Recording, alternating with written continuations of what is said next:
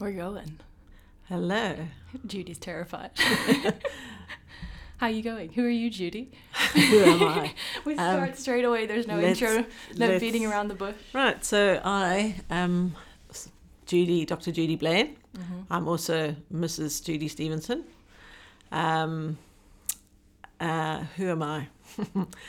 That's an interesting question because what I am is mostly interrelated to other people.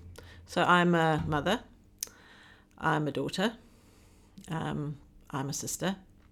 And so most of what I am is because of others.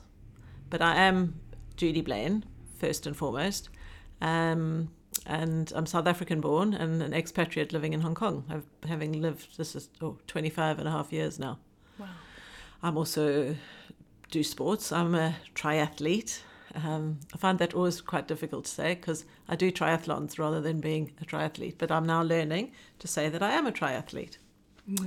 Mm. I'm also a doctor in psychology. And that is who I am in a nutshell. That was very beautifully put.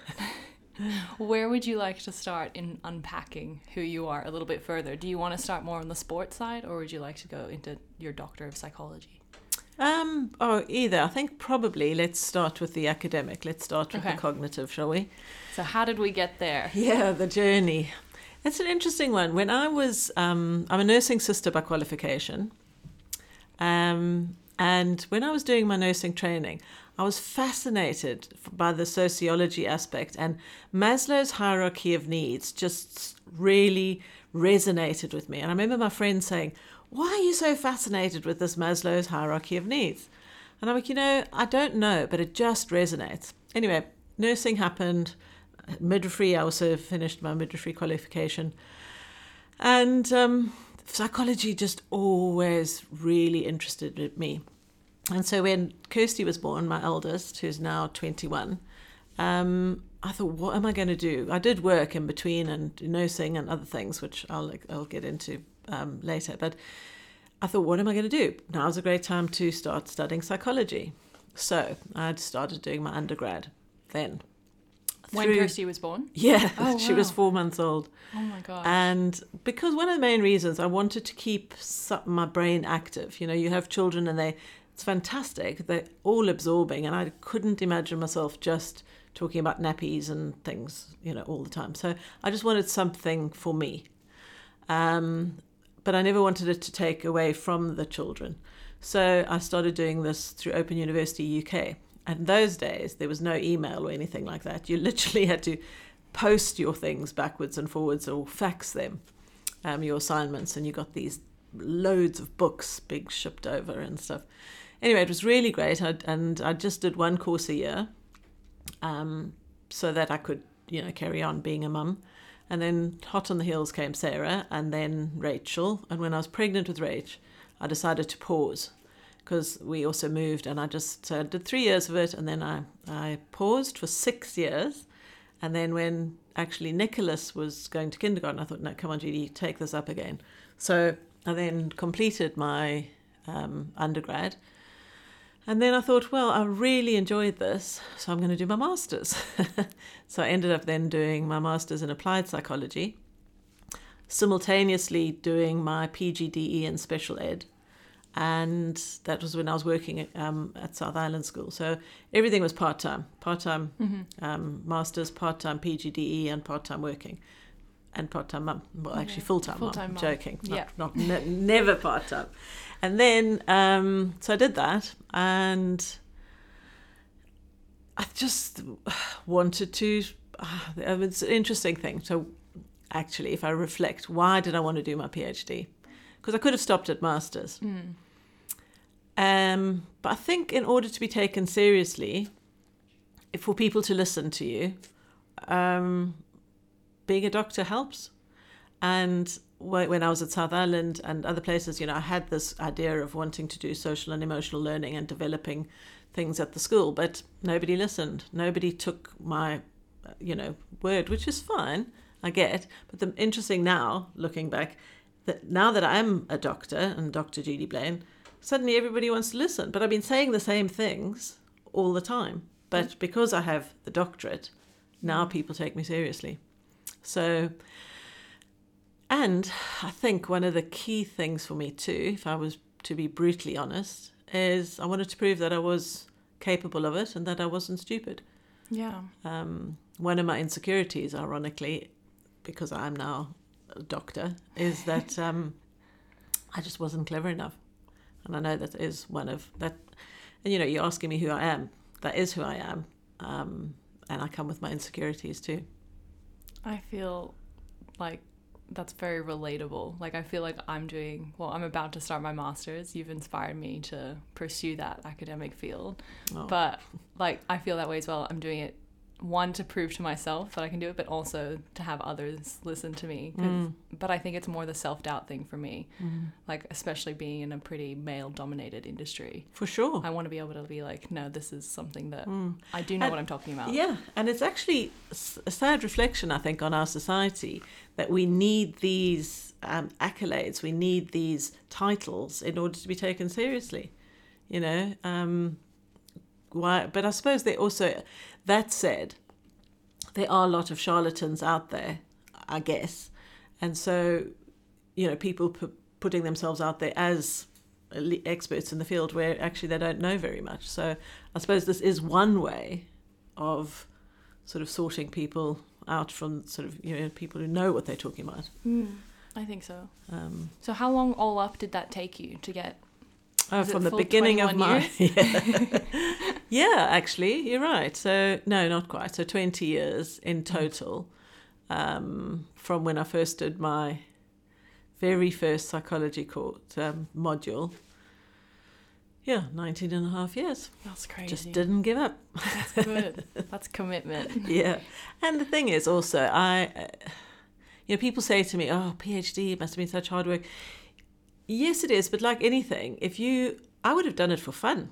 I would have done the research anyway for fun. And I just happened to get a PhD out of it. And I think that when you're passionate about something, it doesn't feel like hard work. It doesn't feel like a slog. No. Yeah. And very doable. Very doable.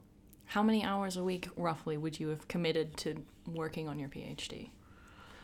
Well, it came in fits and starts. Again, one of my key things was that this was not... My family came first. This was not going to take away from... I could have done my PhD in 5 years. I ended up doing it in 2.5.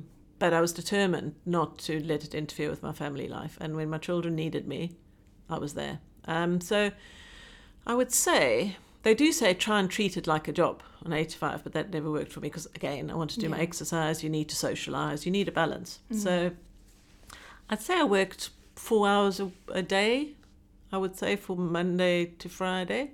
That's pretty full on. Yeah, well, 20 hours a week, it's a lot. And then sometimes was less and sometimes more. So. You spoke briefly about balance just now. How did you find that balance? And did you find it hard? Not at all, because I'm actually, one of the things I am is very disciplined. And I think what I need for me, to fulfill me as a person, is I need social interaction. I need a physical outlet and the academic side. So for me, it was quite easy to find that balance. Sometimes my social coincided with my exercise. So if I went for long bike rides with friends, I had my social interaction. But I think I know myself quite well, and I know that I need those 3 aspects in my life. So I didn't find it difficult to balance. So you were able almost to make a routine around all of those things. Yeah. That just kind of fit in. And I'm a pain because I'm a real creature of habit and routine. I like routine. I like, the not even discipline of it, but for me it works, I don't like too much chaos. I like a little element of control, even if I'm just kidding myself that it is a control. Yeah. So no, I didn't find that hard. But again, it comes with self-discipline, and that's one thing I have got. Just on that, it's quite funny. When I was 8 years old, I think, or 10, between 8 and 10, I decided to test my willpower, and I gave up sweets. I gave up sweets. At 8 years old? Yeah. I gave up sweets for 3 years. Oh my gosh. Yeah. like properly. Why? To test my willpower. Just to see. Just to see that I could. Silly. Anyway, What but was that your tells you a bit favourite about sweet? myself. My favourite sweets were any sweets. God, I loved sweets at that age. I How really did you give them up for 3 years? I feel like 8-year-olds don't have a discipline. Well, yeah, I know. Well, I clearly wanted to prove a point.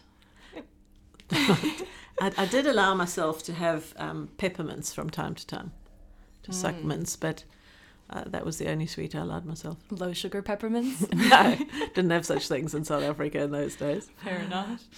But yeah, so I think that probably tells you a little bit about who I am too.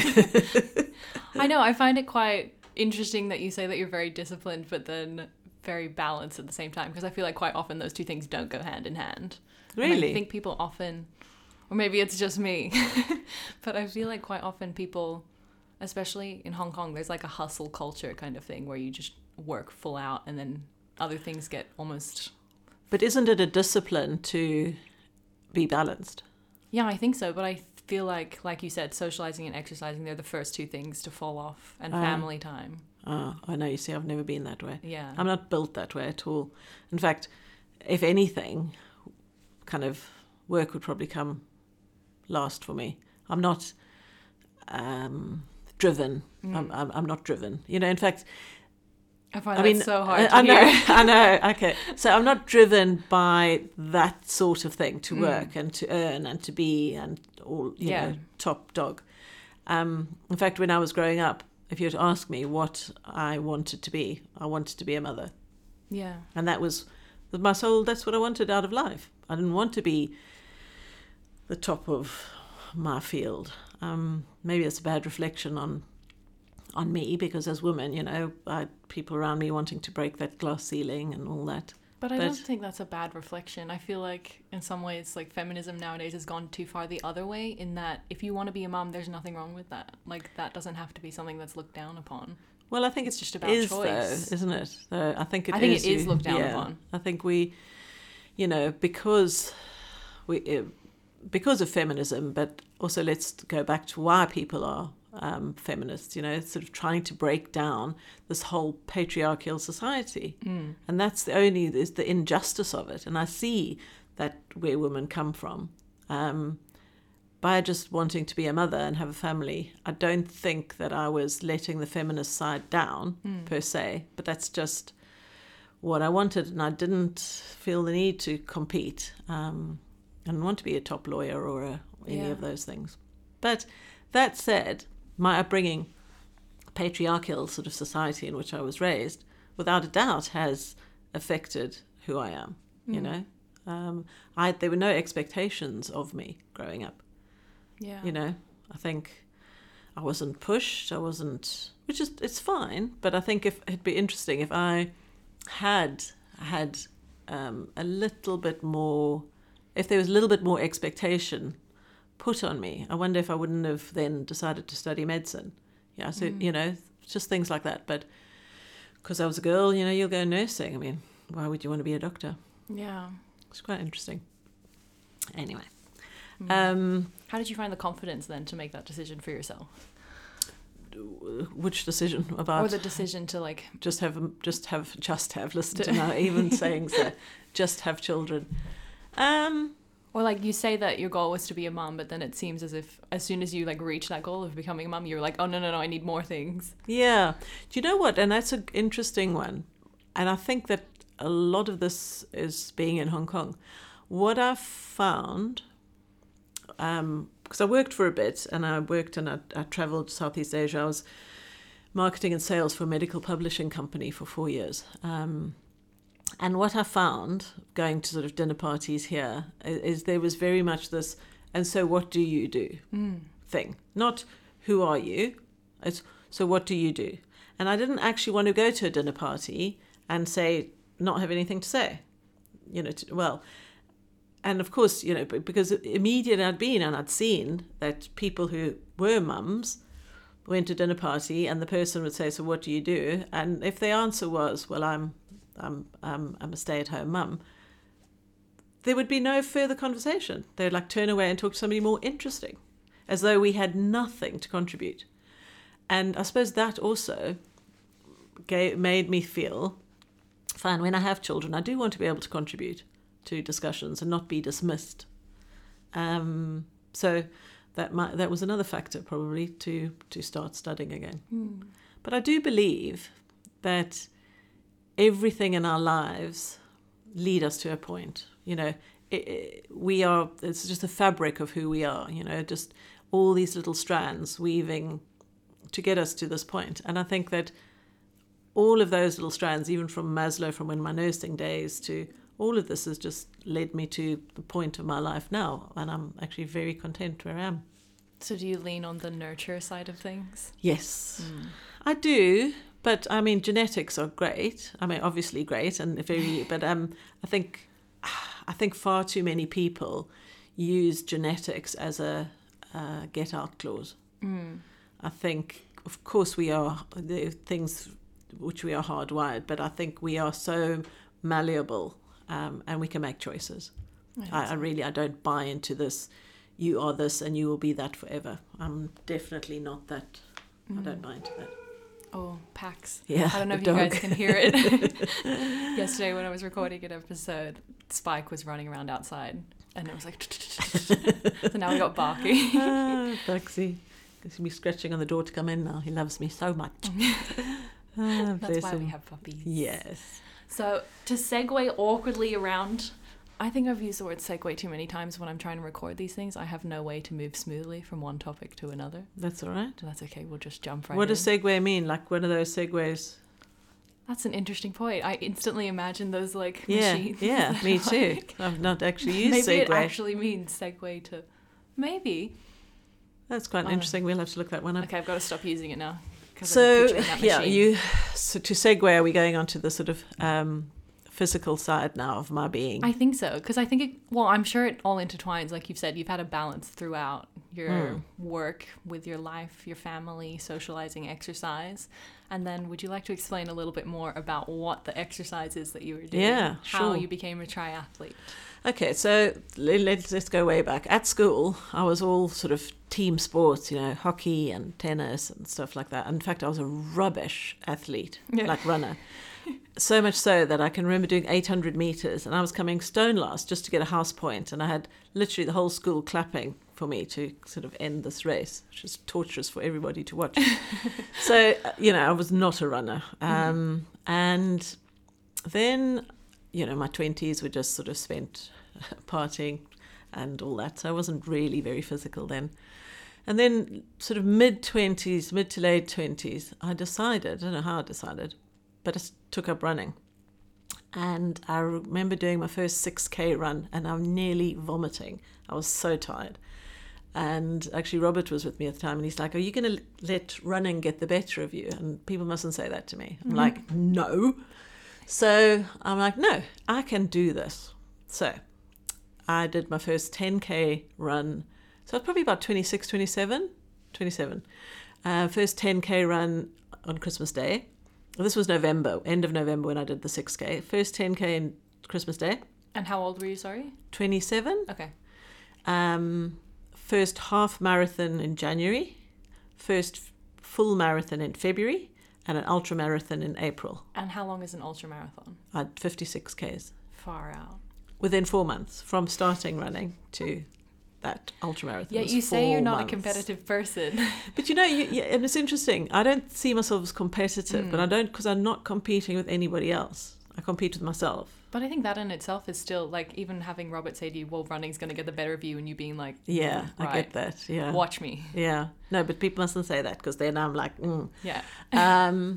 So that was that. And then I ran quite, on and off. But actually, interestingly enough, and this is from a woman's perspective, I actually stopped getting my period because I was obviously underweight or running too much or whatever it was. I didn't feel underweight. I was really fit, but I stopped getting my period. And I'm going back to this, I want to be a mother. I'm like, whoa, yeah. I want to have children, so I'm not going to do all this running bit.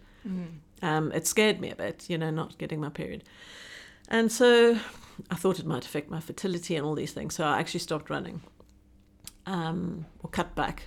And then I just dabbled and did the odd half marathon and things. And then I did other things like swimming, but not just to keep fit, really, just to keep in shape. Did you have anyone coaching you during this time, or was it just never. you just working Me. by yourself? Yeah. So that was, my 20s, and then you have children. And so I walked a lot with the children from when they were little. I'd go for little jogs or little walks and have them in my... I was pathetic. I couldn't leave my children ever. Okay, well, so that's fair enough, though. so, I don't feel like that's... I know, but I mean, I would put them in prams and take them with me, or put them in my pouch if they were too little, and do hikes and things. So I was always active. And, also went to the gym a bit. And then when I turned 40, I'm like, no, I'm going to do another half marathon. That's when I started running again. And then did trail running, got really into trail running, loved the trail running. Hadn't cycled at all in all of this time, I mean, obviously I knew how to ride a bicycle, but I'd never cycled. And then only 4 years ago, actually, was when I was in South Africa. My sister, she got into... Now, my sister's, by her own admission, prior to all of this, is just not an athlete. She's not a natural athlete. And she was doing half Ironman. I'm like, whoa, if she can do this... She's 4 years older than me. If she can do this, 4.5 years older than me, so we're never in the same age group, I can do this too. So I was in South Africa when Nicholas was a day boy for a bit. And she's like, come on, Judy, get in, let's do this together, it'll be fun. Fun for her, because she lives in PE, and she had in Port Elizabeth, and she had a massive group of people. I go to Grahamstown, I can't find anybody to ride with or anything. I'm like, okay, how am I meant to train? So I then met up with one girl who, and I'd literally never been on a road bike. I'd done mountain biking stuff, those old-fashioned bikes or hybrids. So get my bike, very excited. Not cleats at this point. I'll never forget the first time I went to put cleats on. I was terrified. I fell. Of course I fell. What are cleats for people who might not know? Oh, so cleats are when you actually put... You've got a bit on your shoe, and then you clip in to the pedals, and then when you stop, you've got to unclip your feet to put them down. And of course, when you first start this, like, off you go, you forget to uncleat, and whoops, that sounds fell like over. a recipe for disaster. Yeah, so of course you have to fall from time to time, but I did it, learned, and that was 4 years ago. And then, September I started training, and decided why not just go straight into doing a half Ironman. So there was one race in between, which was a Olympic distance before that. So this was September. The first time I ever put my cleats on was on the 20th of September. I'll never forget it. That's amazing that you remember. Yeah, just one of those days. And anyway, so did that. I did a bit of training. Then in first week of December, there was this Olympic distance triathlon. So it's a 1.5K swim, it's a 40K bike ride, and a 10K run. I'm like, okay, this was fun. And I'd never done a triathlon in my life, and obviously, and I go and I'm terrified, feeling so out of my depth, panicky, and you've got to wear wetsuits and everything because the water's cold and it's in the sea in Port Elizabeth. And there's sharks and things. And I was like, oh. Anyway, really, really, I could hardly breathe. In fact, I was almost in tears my first one. Oh, no. I know. And this guy, one of my sister's friends, just said to me, and his advice was, this is your first one. Go slow. You just finish it. Just get your confidence. Don't push it. And that was the best advice ever, actually. Because I went into the swim. I'm like, I don't need to win this. I just need to do it. And then once you've done the swim, that was fine. The cycle was great because it was flat, really fantastic. And then the run. Well, running, ironically, having run all those years ago, running's not my strong point. But I did okay, did actually really well, I thought. And so that gave me a little bit of a boost to do the first half Ironman. Which was how many months after starting on cleats? I'm using that as the September, landmark. Yeah, October, November, December. 4 months. 4 months. Yeah. So, but unfortunately, I was back in Hong Kong to train, which was not ideal because it was winter and it was quite cold. Mm-hmm.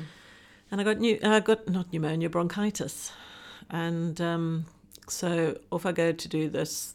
I got clearance from the doctor, but my chest was still quite tight. And in retrospect, I probably shouldn't have done it. But the swim was fine and the cycle was fine. But the minute I started running, I got a sort of chest pain. And I'm like, I'm going to be sensible. So I actually walked the run. Okay. But I finished. Still had 45 minutes to spare, and I finished. Well done. So that was good. How did you feel after that? Promise you, like I was the only person in the whole world that had done this. Like I'd won something, it was the most amazing feeling. I had the same feeling actually when I did my first marathon. It's like you're the only person in the world who's ever achieved something so amazing. Yeah. Now it's a huge sense of achievement and accomplishment. Especially for triathlons, I feel, because they're so long, an Ironman particularly. Yeah. But, I have to say, and yes, the triathlon, the Olympic distance is very doable. For somebody who's relatively fit, you can get out of bed and you can just pull it out the hat, so to speak. An Ironman, you have to train. A half Ironman, I mean. My God, there's no way I'm going to even attempt a full Ironman.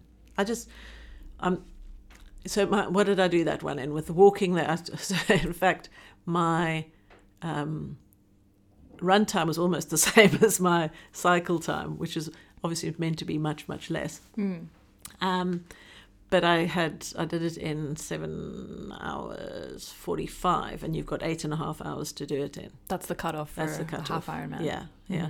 And I think that is just the right amount of time for me. I don't want to go further. I don't want to be on the road for 16 hours. No way. Yeah. That's just too much. So I don't think I'll ever do a full Ironman. But no, it is a real sense of achievement. But you have to train. You know, you can't just pull that one out of the hat. What did your training look like for that? Well, again, I mean, I didn't have a trainer. I kind of just sucked it out of my head. And I knew my sister, she follows a program. So she would sort of send me what she was doing. And you would just do that? And I'd just kind of follow suit. I knew that I roughly had to cycle 3 times a week, swim 3 times a week, and run 3 times a week. One thing I never did, and I still never do, is that running off the bike thing. I know you should, because that transition from cycling to running, it's quite hard. Your muscles are so used to cycling, and it's a very odd stance when you first start running. But I just never did that. What's the transition look like? Would you mind just elaborating a bit on that? So, okay, well, obviously your transition, because all of this is taken into your time, right? So you've got to be quite good and quick at your transitions. So from your swim to your cycle, that's transition 1. You got to remove your wetsuit, put on your cycle shoes, and go. And there's some people who put their shoes on the bike and then literally jump on the bike, slip their feet in to the shoes while they're on the bike, and then do them up while I'm like, bloody hell, I don't know how they do that. That would have to be like a full training session a week in itself to get something like that. No, but some people, the transition from swim to bike is like 3 minutes, or not even 3 minutes, 2 minutes. What would it normally be? Like, what's a really good transition time? No, that is a good transition. I mean, my sister, the first time I was following, because you can track people, I mean, she spent 12 minutes or 15 minutes in transition. I'm like, did you have a cup of tea or something? What on earth? Anyway, she's got a bit better at that. But, she likes to wash her feet, get the sand off, dry your feet. I mean, there's other guys literally. Well, fair enough, though, because it would be uncomfortable running like a half marathon. Well, exactly. So cycling and then, Anyhow, so that's your biggest time transition, because removing your wetsuit and all that takes time. But and I'll tell you about Worlds in a little while, but at Worlds, you get people who take your wetsuit off for you. You get helpers. Yeah, it's great. You just stand there and they take your wetsuit off. This is the World Championship for half Ironman? Yeah. Anyway, and then the next transition is from your cycle to your run. And you then have to obviously take your cycle shoes off, put on your running shoes, make sure you got your hat, whatever else you need. And because nobody can help you when you're doing a half Ironman, you'll be disqualified if you get support from anybody else. So if you forget your hat or something, nobody can give you a hat. So you've got to sort of Run have without everything. it. Yeah. But the transition from cycling to running, it's more the difficult part is just because you've been on that bike and you've had that momentum with your legs, and then suddenly you're having to run. You feel a little bit like John Wayne, it's sort of just an odd thing, and it takes a while to get into that running running thing. But that's what you're meant to practice. Apparently you're meant to practice that. It's called block sessions. You're meant to practice that 3 times a week, and I didn't. So what was your transition time like? Well, I can't even remember now. I'll have to look. Not very good. But it was better than my sister. Better than 15 minutes. Better than 15 minutes. Yeah, and then also, these are the times, I don't know, the top athletes, they must obviously not go to the loo or anything. But, you need loo breaks and stuff, and transition's a good time to do that. So okay. You've got to incorporate all of that. I swear, people must just pee down their legs. I think and they stuff do. As well. I have heard that people pee on their bicycles. I just don't know how you can. I mean, it's, peeing in your wetsuit's one thing, right? At least you've got the ocean. Yeah, exactly. But not peeing on a bike. Yeah, but the worst is when you get some really funny things happen.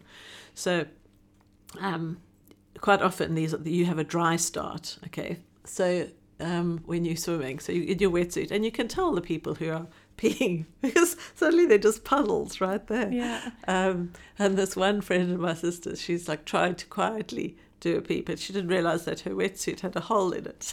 just coming out. Anyway, that was funny. Are there videos of that? Yeah, no. But I'll tell you, that half Ironman, that one I was telling about in South Africa, my nephew was doing it and my sister, and it was really lovely. So the 3 of us kind of started, and we sort of all held hands and we ran into the sea together. It was really sweet. But we were there waiting, and a seagull came and just pooed on us into my goggles. Stop it. Yeah. How long did you have to spend cleaning that? Well, luckily there were people. No, before we started. Oh, okay. Yeah. No, while we were waiting. So luckily there were people with water and that, and you don't realise is that seagull's poo really smells like fish. Oh, so I had that fish smell the whole way through. Maybe why I swam so fast. I was going to say, did you buy into the fact that bird's poo is a good luck Good luck, charm? yeah, absolutely. Yep. Yeah, and when it lands right on you, in your goggles, just in my goggles. Swim. Yeah. That's super good luck. So I just decided that was going to be good luck. It was really funny. So then what happened? And then I didn't do another... I didn't do another... I mean, I did a bit of training and stuff, but then I did 2018. So that was 2017. Then 2018, March, my nephew said to me, come, let's go and do a half Ironman in the Philippines. So we went to Davao City. Davao. Anyway, get there, and it was really quite fun doing it in a completely different place. And my nephew was with me, and we shared a room, which was really funny. And hot. And it was no wetsuit, obviously, because the water's so hot, but beautiful. Oh, my word. The swim you saw all the coral and all the fishies. It was just incredible. How do you not get distracted by that? Well, no, you just swim fast and then you see more fishies. But that was lovely. And then the cycle was great, flat. Did a good time in that. And then the run. And again, it was hot as anything, but I'd hurt my hamstring, so I couldn't run. How did you hurt your hamstring? Just age, wear and tear, not doing proper strength training. Yeah. All of that. And anyway, but I looked, and it was my nephew and I both looked, and we like, okay, because the World Championships was in South Africa for that year, 2018. And what happens is that you can qualify if you come first in your age group anywhere in the world. You qualify for Worlds. And so we said, we knew we weren't going to win it, but sometimes they have extra slots that come to whatever age group. And what age group were you competing in at the time? I was 50 years old. How do the age groups work? Yeah, every 5 years. Every 5 years, okay. So I was 50 to 55. Anyway, and the woman who won in my age group, she already had a slot She'd won before in Australia. Oh, okay. So she didn't need the slot. And I came fourth in my age group out of 12. But still, I came fourth. And then the other two that came ahead of me, came second and third, didn't want to take the slot. So it rolled down to me. So I qualified for the World Champions. Which is amazing. Whoa! We were so excited. And took the slot, and you got to pay there and then. I know how, I can't even remember how much US dollars, but you in this, and you can't leave without, putting down the payment. So I'm like, okay, it's fine. This is an opportunity. Absolutely. And so you get your little thing, and it's a little medal to say you're now going to go to the World Championships. I'm like, yay! And then you get home and you think, what the hell have I just done? Is this, straight after the race, you have to basically confirm? Absolutely, there and then. Wow. And you're filled with endorphins. Yeah. And you're like, yes, I mean, that's I can do anything. Absolutely. And I wonder, it'd be interesting to see how many people pull out. Well, I'm sure it must for injuries and things, but we were so excited. And my nephew also got a slot. Oh, he did? Yeah. What age group was he in? He was 20 to 24. Okay. He was young, in a young age group, obviously. But so he got it too, and we were like so over the moon, just beside ourselves. And so this was March, and September was the World and in South Africa. And then the reality hit. I'm like, I need to train, and I actually need to get a trainer. Yeah. Because up until this point, I just sucked it out of my thumb. So in South Africa, in Grahamstown, there was this guy who's a physio, and he does strength training and stuff. And he and a friend put together a little program for me. And it was great. I mean, it wasn't hard. And I think what their key thing was not overtraining, especially for somebody of my age. I think a lot of people overtrain. And you're better off entering something like that undertrained than overtrained. But I think people also assume that as soon as they get a coach, that the coach is just going to smash them every session. Yeah. When it's not necessarily about that. It's about training smart. Yes, not hard. exactly. So we'd had that, 20%, 80%, 20% hard, and then 80% was just kind of endurance, and in zone 1, 2. Mm-hmm. And so very little at, peak. What was interesting though, so for me, swimming and cycling, pretty easy to do, and very much, even now, I struggle to get out of zone 2 in cycling or swimming. Maybe it's just because I don't push myself. But running, no matter what I do, I'm in zone 3 straight away. These are heart rate zones. Yeah. By the way, people don't know what they are. Yeah, heart rate zones. So then I needed to start training, and I did. And I trained really well, I think. Did it change a lot from what you were doing by yourself? Oh, yeah. It was far more structured, and it was far more, made the most use of my time. Before I would just do, I didn't try and push my heart rate up. I just did. Just cruised. I'm great at just cruising, in my little bubble, and I enjoy it. But no, especially with the running, I really, really tried. And then it came to Worlds, and flew to South Africa. And my sister she didn't qualify. She didn't want to. But she didn't. So she was there very much supporting me. And you get the women doing it on day 1, and then the next day the men do it.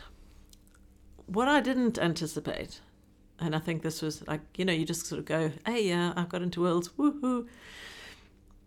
It really struck me when we had to rack our bikes. So the night before, you've got to rack your bikes. So it's all ready. But you deflate the tyres and stuff so that and the next day you've got to go and pump the tyres up again. Because in case the heat and your tubes explode and all this. I'm learning all this new sort of technology. So I'll go into where my bike's racked. And this is the morning of the race. And I'm like, oh my God. My bike looked like a farmer had just come to town. It was, everyone else's zooted, fancy bikes like you've never seen in your life before, with solid wheels. Well, not quite, but these massive bloody things. And I literally had nothing. I just had my normal rims. Everyone else got these deep set, this and that. And everyone's by their bikes and they're doing this. I didn't know what to do. So I just picked up my bike and spun the wheel. Hello, what are they doing? And it was then, and putting on their nutrition and putting all their things in. And I'm looking around thinking, whoa. And I came out of that sort of, and then once you've left transition, you can't go back in. So you have to make sure everything's right for your run and your cycle. And I came out of there and I just burst into tears. And I said to my sister, I just can't do this. These people are so good. Are they professionals? Because they are. I mean, semi-professional, a lot of these people, right? And you've got the professionals there as well. So she's like, no, you can do it. You know, you'll be fine. And anyway, so then you have to get into your pens according to age group. And you look around, you know, you can see all the old people are like you. You wear different colour hats, caps. And it was so cold because, of course, in September, I've come out of South Africa in winter. And the water was freezing. So I actually I had 2 caps on just to keep my head warm. And then you do the swim. And I love the swim. I mean, I do really enjoy swimming. And I came out. I didn't realise at the time because you don't know what your timing is compared to everybody else, and you can't see everybody's caps and stuff. But, you know, my sister was there and other friends cheering me on, like, go, Judy, you're doing fantastically. Yeah. And I'm like, whoa, go me. And then get on my bike. And it's a lovely cycle. It was so beautiful. It was windy, though. But it's so beautiful, really is. It was a coastal route, and I remember I'd done one of the training cycles with my sister before, so I knew a little bit of the route. And I remember thinking to myself, okay, my biggest fear, let me say, was coming stone last. I don't know why it was a fear, but I just didn't want to come last. And it was a real fear because these guys are all top of their game, and I'm really not. I got there by default, essentially. So we go, and I remember going up this hill and thinking, okay, on my way back, if I see cyclists still coming up, I know I'm not going to come last. And so off I went. And you can't draft, so you can't actually be next to anybody for too long. But I like chatting, you know. I like talking, I'm passing people. I'm like, hi, are you having fun? You know, welcome to South Africa. Isn't it beautiful? And they all look at me as I'm stone mad. Anyway. They're all in their own worlds. All in their own you're worlds, just there really focusing, and I'm sort of chatting about, oh, isn't it a beautiful day? Listen to the birds. They all like, oh God, this woman's nuts. Are you high? Yeah, exactly. And it was actually, funny you say that, it was kind of a high. She can't believe that you're sort of part of all of this. Anyway, cycled done, and then there was this... then the run started. And I don't know if you in Australia, have you ever heard of Bold and the Beautiful? Okay. It's like a sitcom. Yeah. A soap opera. Yeah. Sorry. So there was this woman from the Bold and the Beautiful that was my gosh. running. But she happened to be running all the time near where I was. And so you'd have TV cameras coming to film her because they're so funny. And I was like, okay, I'm either going to pass her or I'm going to just let her go. And everyone was cheering for her and everything. So I took some of the cheer for myself. But in the end, I'm just like, oh, please just go faster than me. But, and then, so I'm running, and it's not a bad run at all. In fact, I managed to do under 2.5 hours for the half marathon for, you know, and that's after my cycle and everything, which I thought was really I was very chuffed with that. But then you see, because you've got a couple of loops, and you see a bicycle next to the last athlete with a big sign saying last athlete. And this poor last athlete, that was my fear. I just didn't want to be that last athlete. But good on them. Anyway, everyone finished. And as it turns out, in the swim, so there are 125 of us in my age group. For the swim, I came 37th out of 125. That's I was amazing. like, whoa. And then for the cycle, 102. And then the run, 108th. Nice. So I didn't come last. And that was my big thing. I just didn't want to come last. But it was such a great experience. Would I want to do it again? I'm not sure. I'm not that level athlete. But you quite obviously are if you're placing 37th. Well, that was in the swim. You know, but I think a lot of triathletes swimming it's only such a small part of it. So they don't focus on it as much? No. And you know, maybe they weren't used to the South African cold water, or I don't know. But don't take away from what you did. No, there. no, I'm not. But I'm just saying I'm not. These people are definitely top of their game, and it was a great experience. But I was way out of my comfort zone, way out. But I did it. You did do it. And that was a great achievement. It fills me with anxiety hearing about trying new things.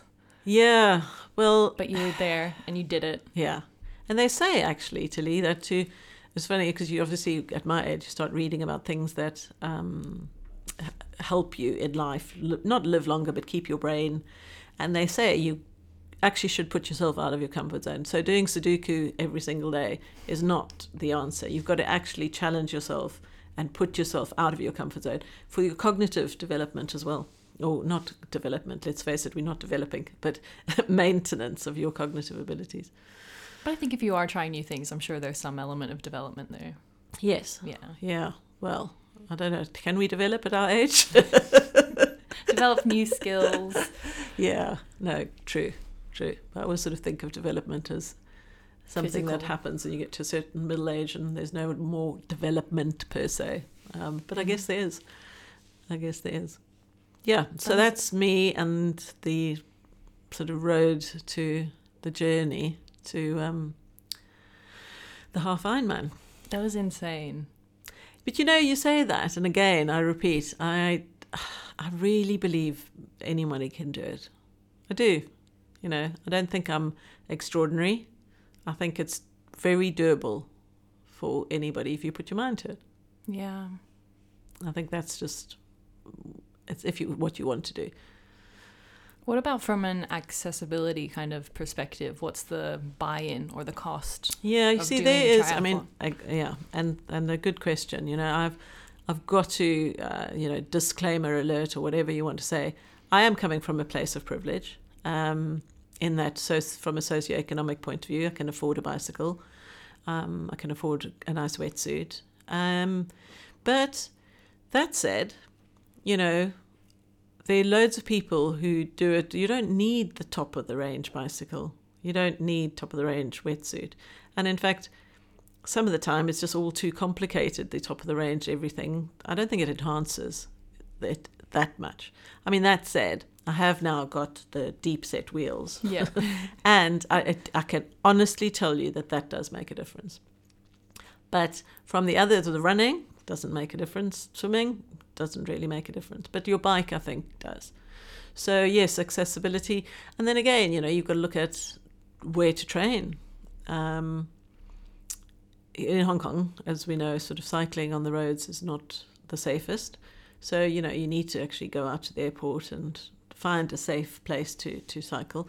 But then a lot of people train indoors and do indoor cycling. And they say that actually makes you stronger doing the indoor stuff. Why is that? Because you can't freewheel ever. Oh, okay. It's constant. When you're cycling, you can freewheel, you can go down hills and you chill. Whereas if you're on an indoor trainer, there ain't no freewheeling. So, but yeah, we have to sort of admit to ourselves that, accessibility is quite often a prohibitive factor. That's quite interesting. Yeah, but I think, you can get a second-hand bike or, I think everything's doable. If you want to put do it, you can. Yeah. And but as far as accessibility from a physical point of view, I think, again, I mean, mine was a bit silly in that I did it 4 months after first getting on a bike kind of thing again. But, build up, do a mini triathlon, then do a Olympic one, and then do a half Ironman, and then stop. And then tap out after World Champs. Yeah. So, no. But it's been a great journey, and something I'm very proud of. You should be. I mean, yeah, I find it so hard listening to you and you saying you're not extraordinary and stuff like that, but you put in the work, and there's that saying, it's like heart or talent fails. Something, I know. You know what I'm talking about? Yeah, I do. And I think, hard work wins out over talent when talent fails to work hard. Yes, yeah, exactly. And I have I wouldn't say I'm a talented athlete by any stretch of the imagination, but you put the work in. But I put the work in, yeah. Absolutely. And it's the same with anything in life, though, really, isn't it? I think so. You know, talent gets you so far, but if you've got talent and no work times 0, then you're not going to get anywhere. So I suppose I just want to go back to what you were saying. You were talking to everybody during the race. Yeah. What else was going through your mind? Were there like times where you were like, oh no, this is just too much? No, never. Never. How did you keep that positive attitude all the way through a really long race? What is the full... Have we spoken about what the actual distance is? So no, I don't think we did. So it's 1.9k swim, followed by a 90k bike ride, and then 21.1k run. At one point, to be honest, and again it goes back to running, and for me it's just a mind thing. I just wasn't really enjoying the run. And then what happens to me with running is that I'm like, oh shit, I don't want to do this. I mean, what am I doing this for?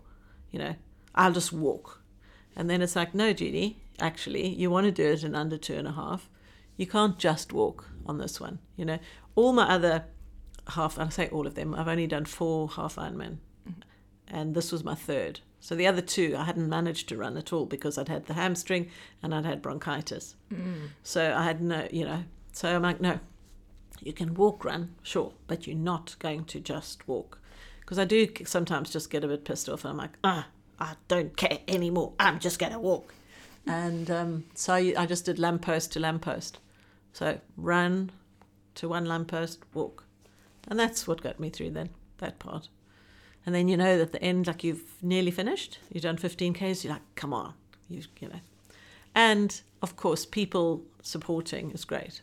I mean, that really does make a difference. Are there people the whole entire way along the tracks? Yeah. Wow.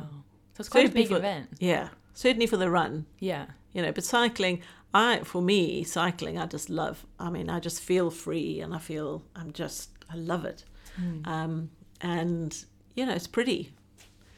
I don't think I could just go through tunnels and that sort of thing if I were that, that wouldn't do it for me. But, do they have any races that are like that? I don't know. I think, like the Hong Kong Marathon, Standard Chartered Marathon, they go through tunnels a lot. You go to the airport and back. I wouldn't want to do something like that. Yeah. For me, it must be aesthetically pleasing as well. Because you notice things, In fact, in the Philippines, on the cycle, they literally had people the whole way along. I felt like a minor celebrity. And if people would, and you'd wave and they would roar, the crowd would roar, and it was like, hey, this is fantastic. That's amazing. What was the kind of demographic of people who were doing the Ironman? Like, where were they from? All around the world? At Worlds? Or in any one of the competitions? So in South Africa, the first one I did, they were mostly local South Africans, and with a few coming in from overseas. In the Philippines, they were from all over, a lot of local Filipinos, and then just scattered people who I think wanted to qualify. I think it's quite easy to qualify for Worlds when you're in Asia, also we discovered. And so, just a mixture. In fact, my nephew, he said he felt like Justin Bieber must feel, because every time he was like, they just loved him, absolutely loved him. It was really funny. But interestingly enough, on that demographic, I think that, I could be wrong on this, but I think that the statistics are 25% women to 75% men. Still. Isn't that crazy? That is crazy. It's still very much a male-dominated sport. I don't know why that is, because I feel like, I don't know either, to be honest with you. I think maybe the distance puts women off. I think it's maybe even just the name. Ironman. Yeah, maybe. What would they change it to? Iron person. I don't know. Have the same ring to it. No, it doesn't. It doesn't. But that doesn't actually faze me at all. We can't change everything in the world. But I don't know. It's. I think that puts a lot of people off. The distance. That is really interesting. Yeah, the distance. Because I feel like in themselves, swimming, running, or cycling aren't necessarily male-dominated. No. But then altogether, seemingly. well, it's like all these, and here in Hong Kong, I mean, you get all the mammals, right? Middle-aged men in lycra. And they, I've never heard that. That's so funny. Yeah, the mammals. And the mammals here, whoa, they have the best gear. Because obviously there's, a lot of bankers and things, and they're able to really, spend and get the right amount of gear. But, let's face it, what a healthy way to decompress, right? So I'm not going to hold that against them at all. I think it's a very healthy way to decompress. It's still a pretty full-on way to decompress, though, if you're competing in Ironman. Yeah, it is. But then it's better than drugs and... By no means a casual... Yeah, but in comparison to drugs, in itself, it probably is a bit of a drug, like you said, that feeling afterwards. It is. And I think, I get to a point now, I can't not exercise for 2 days in a row. I can take 1 day rest, but don't ask me, don't take it away from me. Because I suppose it is like an addiction. Makes me feel good. Yeah. But is that a bad thing? I don't know. Well, if you're meeting the guidelines, you're doing it safely, like 300 minutes or 150 moderate to vigorous a week. Is that what they say? Yeah, the recommended guidelines are something like 300 minutes of or light to moderate, 150 of moderate to vigorous. Or something like that. I didn't even know there was some guidelines. But if you're training for triathlons, it's probably well and above both of those things. Yeah. But I mean, I'm not really in training now because there are no events happening. But it is. I love it. And it makes me happy. I feel like you're the perfect person to ask this question to. Do you think you can ever be truly elite if you have balance? No. I don't. I think you have to sacrifice one thing or another. And, you get to, I don't know, maybe for some people, but I don't, it doesn't, why would you do that? Great, that's probably a silly question, because some people would want to be elite, but I think just my makeup, myself, I've never wanted to be, so... But I feel like you're an interesting case study of that, because you did get into the World Champions, you have your doctorate, and those are arguably two very difficult things to do, very elite things to do. No, but you see, I disagree. I don't think they're elite, and I think that anybody can do it. I really don't consider myself to be elite or extraordinary or anything. I'm very ordinary. I'd love to hear what people listening to this think. No, but I am. I'm very ordinary. I drink my wine and I have my chippies at night, every night. I don't want to sacrifice. I wouldn't want to sacrifice anything to get any better. I don't feel that need. And I think that if I were elite, then if I felt that I was elite, then I would sacrifice things to get better and higher. But that's not what I'm after. I like the balance. Balance is good. It's really good. It's a good place to be. So would you define success then as having that balance and just being able to have it all at the same time? Do you know what I think? I was thinking about what success means, and success obviously means different things to different people. But I think ultimately success is achieving your own aims and objectives. What do you set out to do? And achieving those. It's not anybody else's, what they're putting on you. So I set out to do a PhD and I got my PhD. That's an achievement. That's success. I set out to do a half Ironman. I achieved it, accomplished that, and that's success for me. Getting in rules was just a little extra, which was really fun. But do I want to be the best athlete, the best triathlete in my age group? No, I really don't. I think this is an interesting thing too, Tilly, is there's a big difference between being a competitor and being a participant. And I'm a participant. And I think I'm a participant in life. I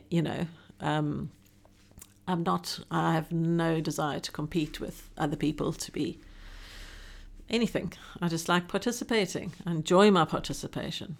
And in fact, if you think of races, there wouldn't be races without participants. We couldn't all be competitors, otherwise everyone will feel pretty shit about themselves because we're not going to do it, So I think that it's a mindset. I think And for me, I participate, I don't compete.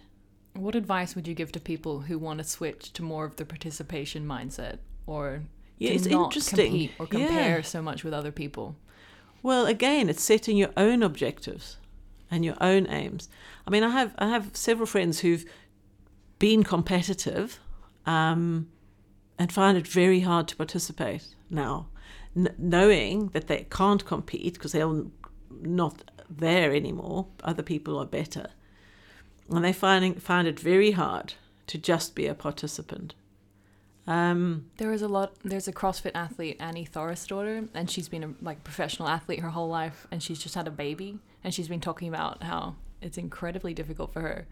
It's almost starting from scratch, and she's like, but I'm one of the best, and now I'm not one of the best, and that redefining of your identity would be quite tough. Absolutely. But I think we as women constantly redefine our identity, and it's something. It's that mindset thing. Your body changes. I mean, my body has changed 4 times from, being me and then pregnant and me and pregnant and me and pregnant. And it's a very different body shape. And you have to keep bouncing back and changing and adapting to the limitations. And then your body's forever changed. But you just go with it, This is the key thing, I think, is just don't fight it. Everything will be as it should be. I have that tattooed on me for people who don't know me. Oh, right. It will be. It never was. No, if it was exactly. never meant to be. It was never meant to be. Precisely. And I firmly believe that everything is as it should be. It's interesting you say that, because on the previous episode I was speaking to Kate, and Kate was talking about how she always does her best when she has lower expectations of what's going to happen.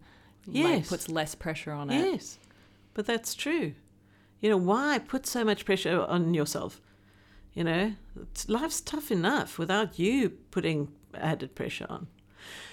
Just in that, I mean, interesting, and I know we could carry on talking, I'm going to jump into, because one of the questions you asked me, and I think this is an important thing. One of the things when you sent to me before this podcast is, when a failure, talking about failure, and sort of when have you failed and all that sort of stuff. And I think that's an important thing to also take into account.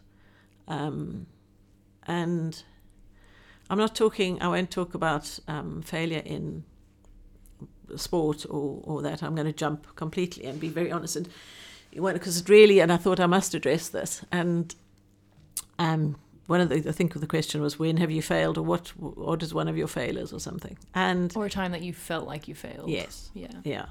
And this is an interesting thing. And my husband and I have separated. And for me, that for a long time felt like a failure. I had failed. I'd failed to keep a marriage going. I'd failed to keep my the family unit together. Even though in my heart of hearts, I knew that there was nothing more I could have done. It felt like a failure. And the shame was the overriding emotion that came with that. And this is something, and I'll say, if, whoever listening, is that you've got to address shame. You've got to voice it. You've got to say, I feel shame, because otherwise shame will consume you. And a lot of people say to me, but, why shame? Society puts expectations on us. And when we feel we don't meet up to those expectations, we feel ashamed. We feel shame. And the biggest antidote, the biggest sort of fuel to shame is silence, because then that just exacerbates it. And if you're stewing in it, it's but if you worse. Talk about it and acknowledge it and say, this is how I'm feeling, then shame, it extinguishes the shame. So so that's why I thought it was important to address this now. Yeah. Is to sort of say, and we'll have failures all through our lives in one aspect of our lives or another, but we can't let shame engulf us. And I think that's a key thing. So yes, my marriage has failed. I'm not going to absolve myself and say I had absolutely nothing to do with it. It did come as a surprise to me, though. But anyway, clearly, relationships with 2 people. Yes, it's failed. Yes, it did felt a huge element of shame that I'm still working through. But I will acknowledge that and I will work through it. And I think that's the key thing with failure, is to acknowledge it, work through it. And is that how you're working through it? By talking to other people about it? Yeah. I think,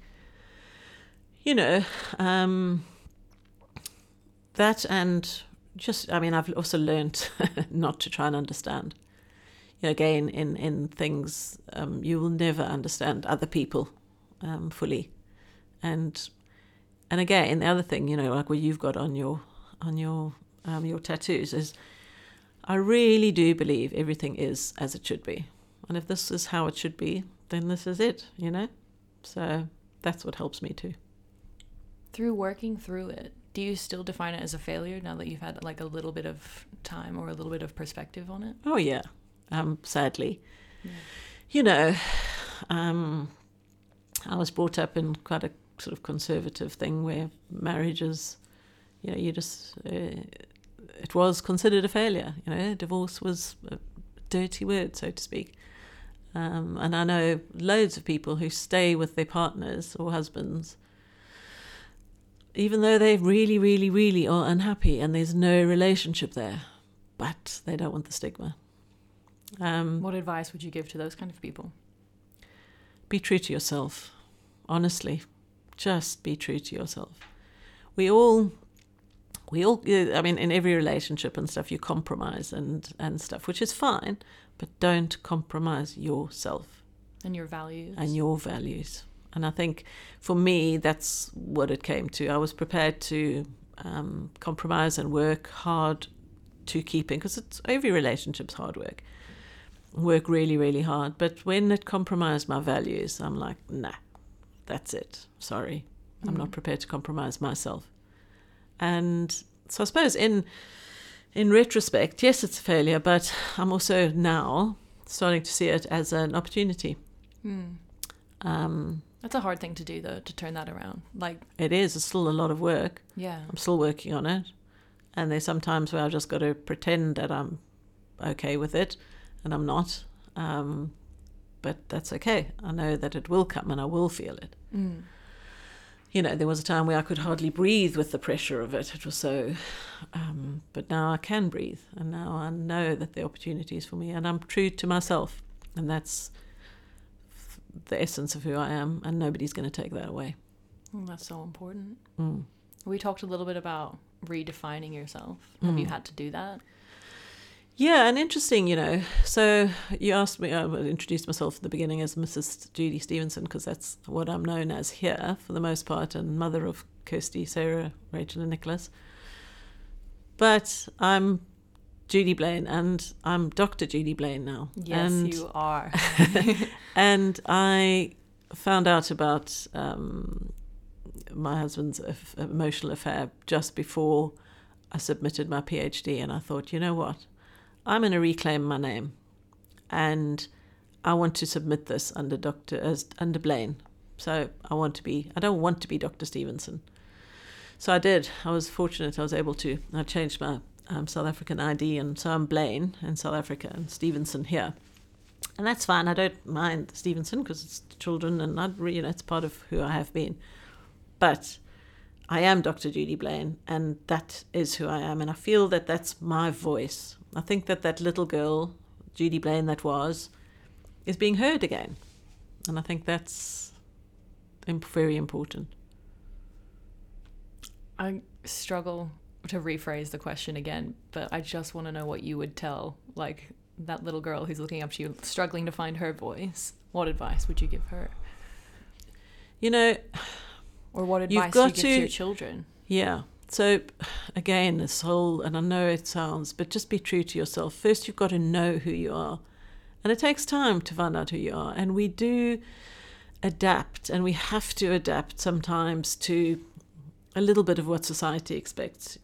Okay, so you have to sort of smooth off a few of your rough edges, so to speak. But don't let that essence of Judy Blaine go. You are worthwhile. You are worthy. You don't have to alter who you are to fit into a society that is putting pressure on you to change. You know, there comes with being married and all the rest comes responsibilities, and particularly, like, you know, if your husband is well established in society, and then there are certain expectations of how a doctor's wife should behave and how a doctor's wife should present herself. So a doctor's wife shouldn't have purple hair and piercings and things, you know. And I suppose this is my little rebellion, and like, I've always wanted purple hair. So now I'm Dr. Judy Blaine. I'll have purple ends to my hair, and I'll have a tattoo that says perspective. And it's these, you know, but what would I advise my children is just know the essence of who you are, and don't let anybody alter that essence or force you to be anything that you aren't. I think, like you said, it's pretty easy to like fall into society's expectations. Like, even with this podcast, I know that if it was like a shorter episode, or if it was like more consumable bites, maybe more people would listen to it, but that's not what I'm interested in hearing. I want to hear like people's actual thoughts and conversations. So, no, you don't want people's edited... I don't want to change. No. Yeah, exactly. You know, we can all present nice things. I could tell you things that your audience, you know, the audience, whatever it is out there, wants to hear. But this is me. This is the truth. And this is what I think we all need to focus on. I think vulnerability is going to be a big theme here. Vulnerability. Sure. Make yourself vulnerable. It's okay. On that, you know, you asked me who my dream person to would be to interview. And Brené Brown is somebody, and she speaks a lot on vulnerability and on shame. And she's had some TED Talks and things on that, and the power of vulnerability. How do you spell that first name, sorry? Brené, Brene, with a little thing on the accent, E, accent on the E, okay. Brown. So look her up. She's got some really, and she's written on books on leadership and things like that. But the power of vulnerability and shining a light on shame is her key things that I've taken away from her talks and things like that. And that's helped me a lot. I think it's important to be vulnerable. Very important. Because we are vulnerable, and it's okay to be vulnerable. I'm just thinking from a perspective of, like, if I want to work in elite sports and things like that, with so few women in positions, like as coaches, it was something like 11%, I think, of the coaching staff at Rio Olympics was women. Or it might be slightly different to that. I think it was 11 though. But it's tough to be in a position like that and then still be vulnerable, I feel. Like, especially in male-dominated places, yes and there's no. not that vulnerability. Yes and no. And I think that if you think about it, and this will come, like, leadership training is, you're a leader, right? Is kindness and vulnerability are things in leadership that actually all leaders should have. And I think that because, again, this whole patriarchal society and the way we've perceived leaders or put in leadership positions, and they don't show vulnerability and they don't show that kindness at all to themselves or to their people. But I think we can change the way leaders, trainers, and that are. I think people respond to vulnerability. And authenticity, I feel. Yeah, absolutely. It's very easy to tell. Like, I'm a big sook at heart, so I feel like if I went into somewhere and tried to act like a super macho, super aggressive, people would be like, no, okay, that's not going to work. No, but also, do we want that? You know, again, I know, then those people would find the coaches that, you know, did the whole army style, you are rubbish, and break them down and all that. And if that's what you respond to, go for it. But I think most people respond to kindness and gentleness and building up. And it's this whole, you know, I mean, I love the title, it's a safe strength. I mean, what I do, my work is a strength-based approach. Why not work on our strengths? You know, let's work from a strength-based. Why? The world tells us all our deficits all the time. So let's just try not to focus on those. Let's go from a strength-based approach. I just want to quickly say something, and then I want to follow up and have you talk a little bit more about what you're doing for your work. But there's this woman who sold her company for $1 billion, Cindy Eckhart. And she always wears bright fluoro pink, and she walks into meetings like that and she's like, I take the element of surprise. Yeah. Do you think I'm going to come into the boys' room and try and act like a boy? No. I'm bright pink all the time, long hair, big hoop earrings. Yeah. That's where I am. And I'm perfectly qualified how I am. Yes, exactly. And I think that's also key, you know, Tilly, is you're saying authenticity. You've got to find who you are and go with it, you know. And not everybody's going to like it, but then they'll find somebody else. You know, we can't be everything to everyone all the time. I think the best thing we can be is true to ourselves, and you'll find that people are attracted to that, for sure. Your vibe attracts your tribe. Yeah, well, it's true though, you know. And it's the same, so what I'm doing, you know, I don't want to market myself to people that I'm not going to resonate with. Why would I do that? Why would I try and force people to do, you know, I want to work with people with whom my work resonates. I'm not going to try and convince people otherwise, because you never will. There's no point. Yeah. So, I mean, just, I think authenticity is key. Okay. We're going to move past authenticity. Back to that strength-based approach. Yeah. Do you want to tell everybody what it is that you're doing at the moment?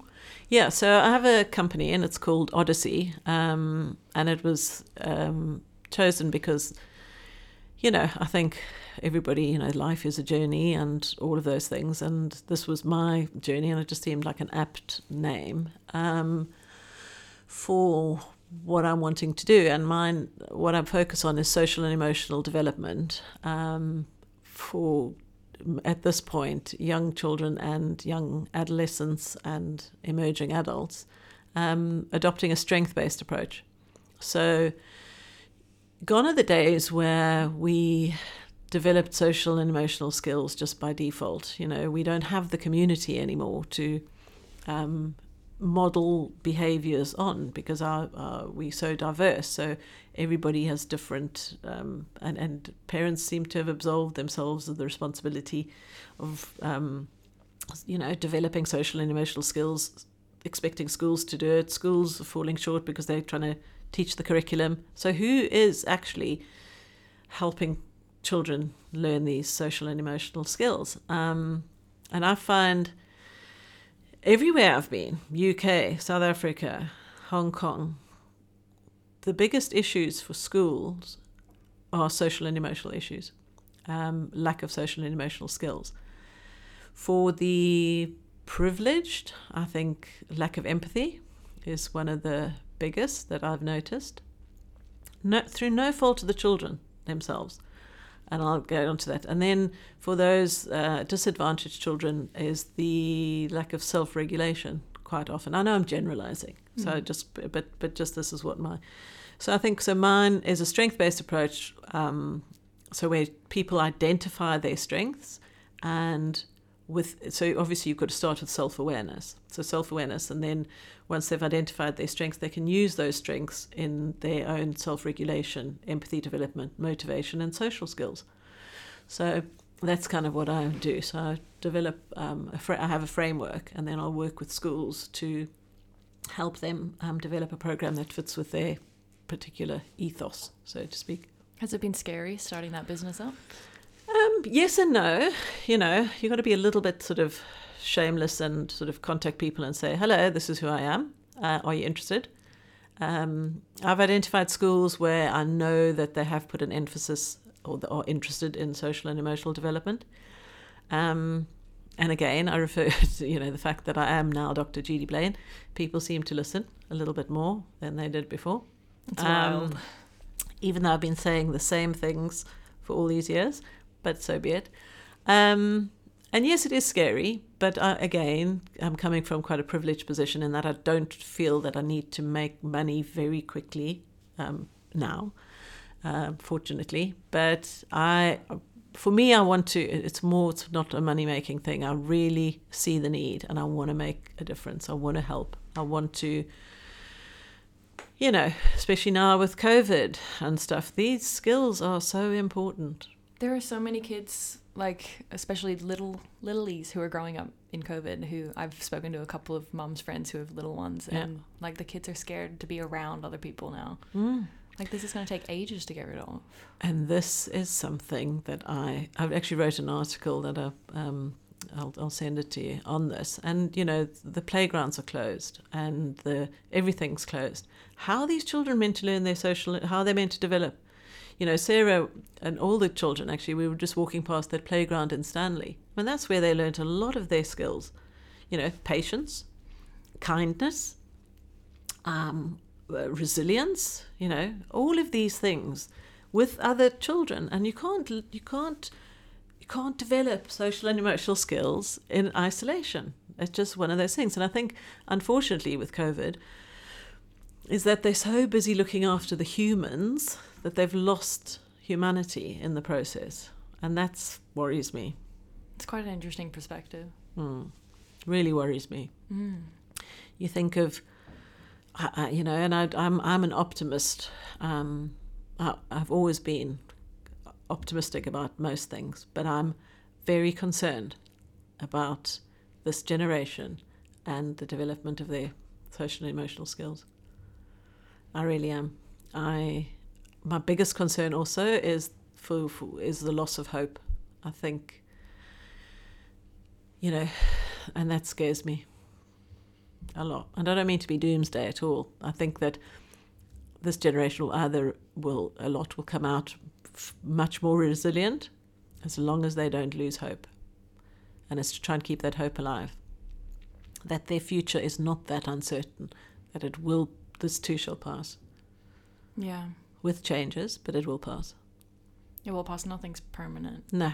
And that's what we've got to, I think we had it, our generation, and can understand why I'm not a boomer, by the way, but we can see why people are pissed off with boomers, It's like we've just taken everything for granted and capitalism and greed and all of this.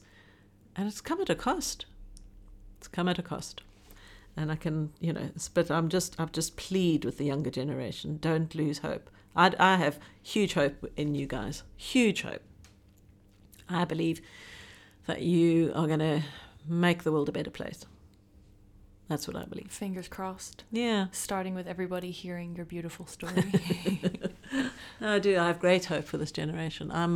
I'm astounded by, you guys, my children, their friends, what you do, how you deal with it, the way you challenge things, the way you don't accept, things lying down. We did.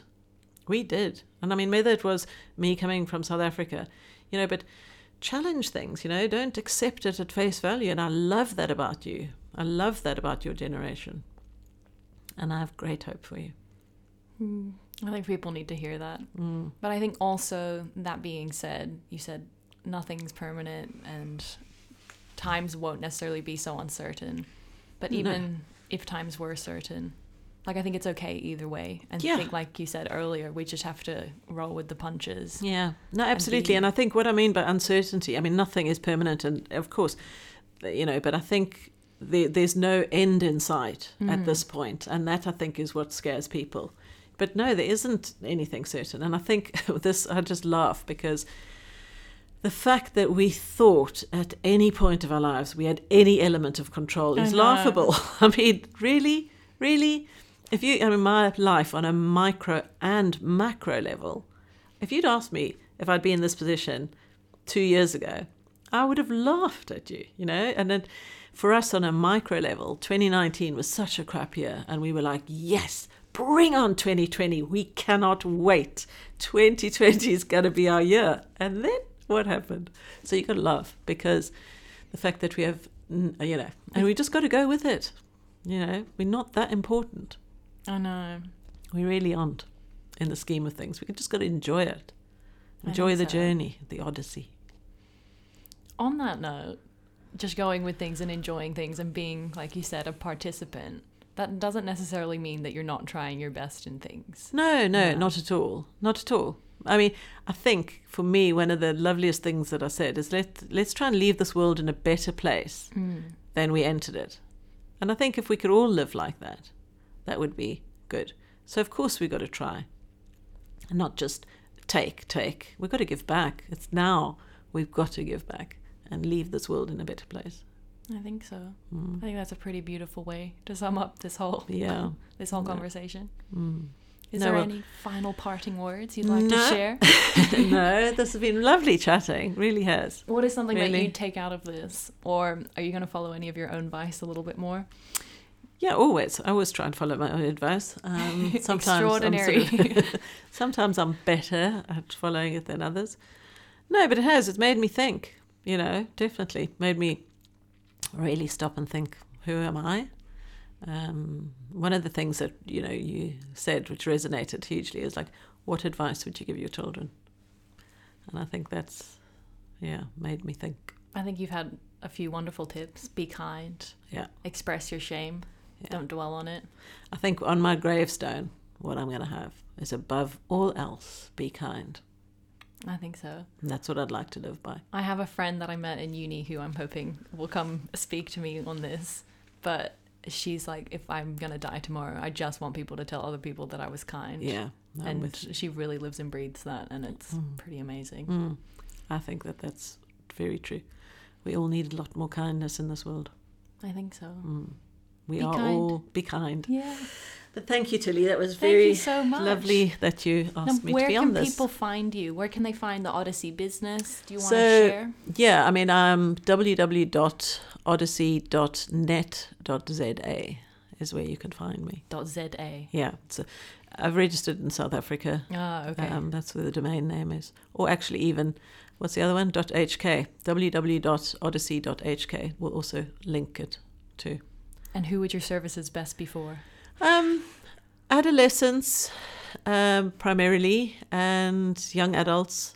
I do individual work as well as group work. Again, social and emotional skills are not developed in isolation. So I think it's, group work works quite well. School teachers, educators, outdoor adventure education providers. You could add a link to this. Yeah. I think we're going to have you back because I'm remembering so many things now that I wanted to ask you. With pleasure. Okay. With pleasure. Anytime. It was really great. And all the best for the podcast. I think it's a great idea. Yay. And thank you for being so open and honest. I think it's going to help. Help me. Be vulnerable. I think so. Important. Be kind to everybody. Be kind. See you guys. Bye.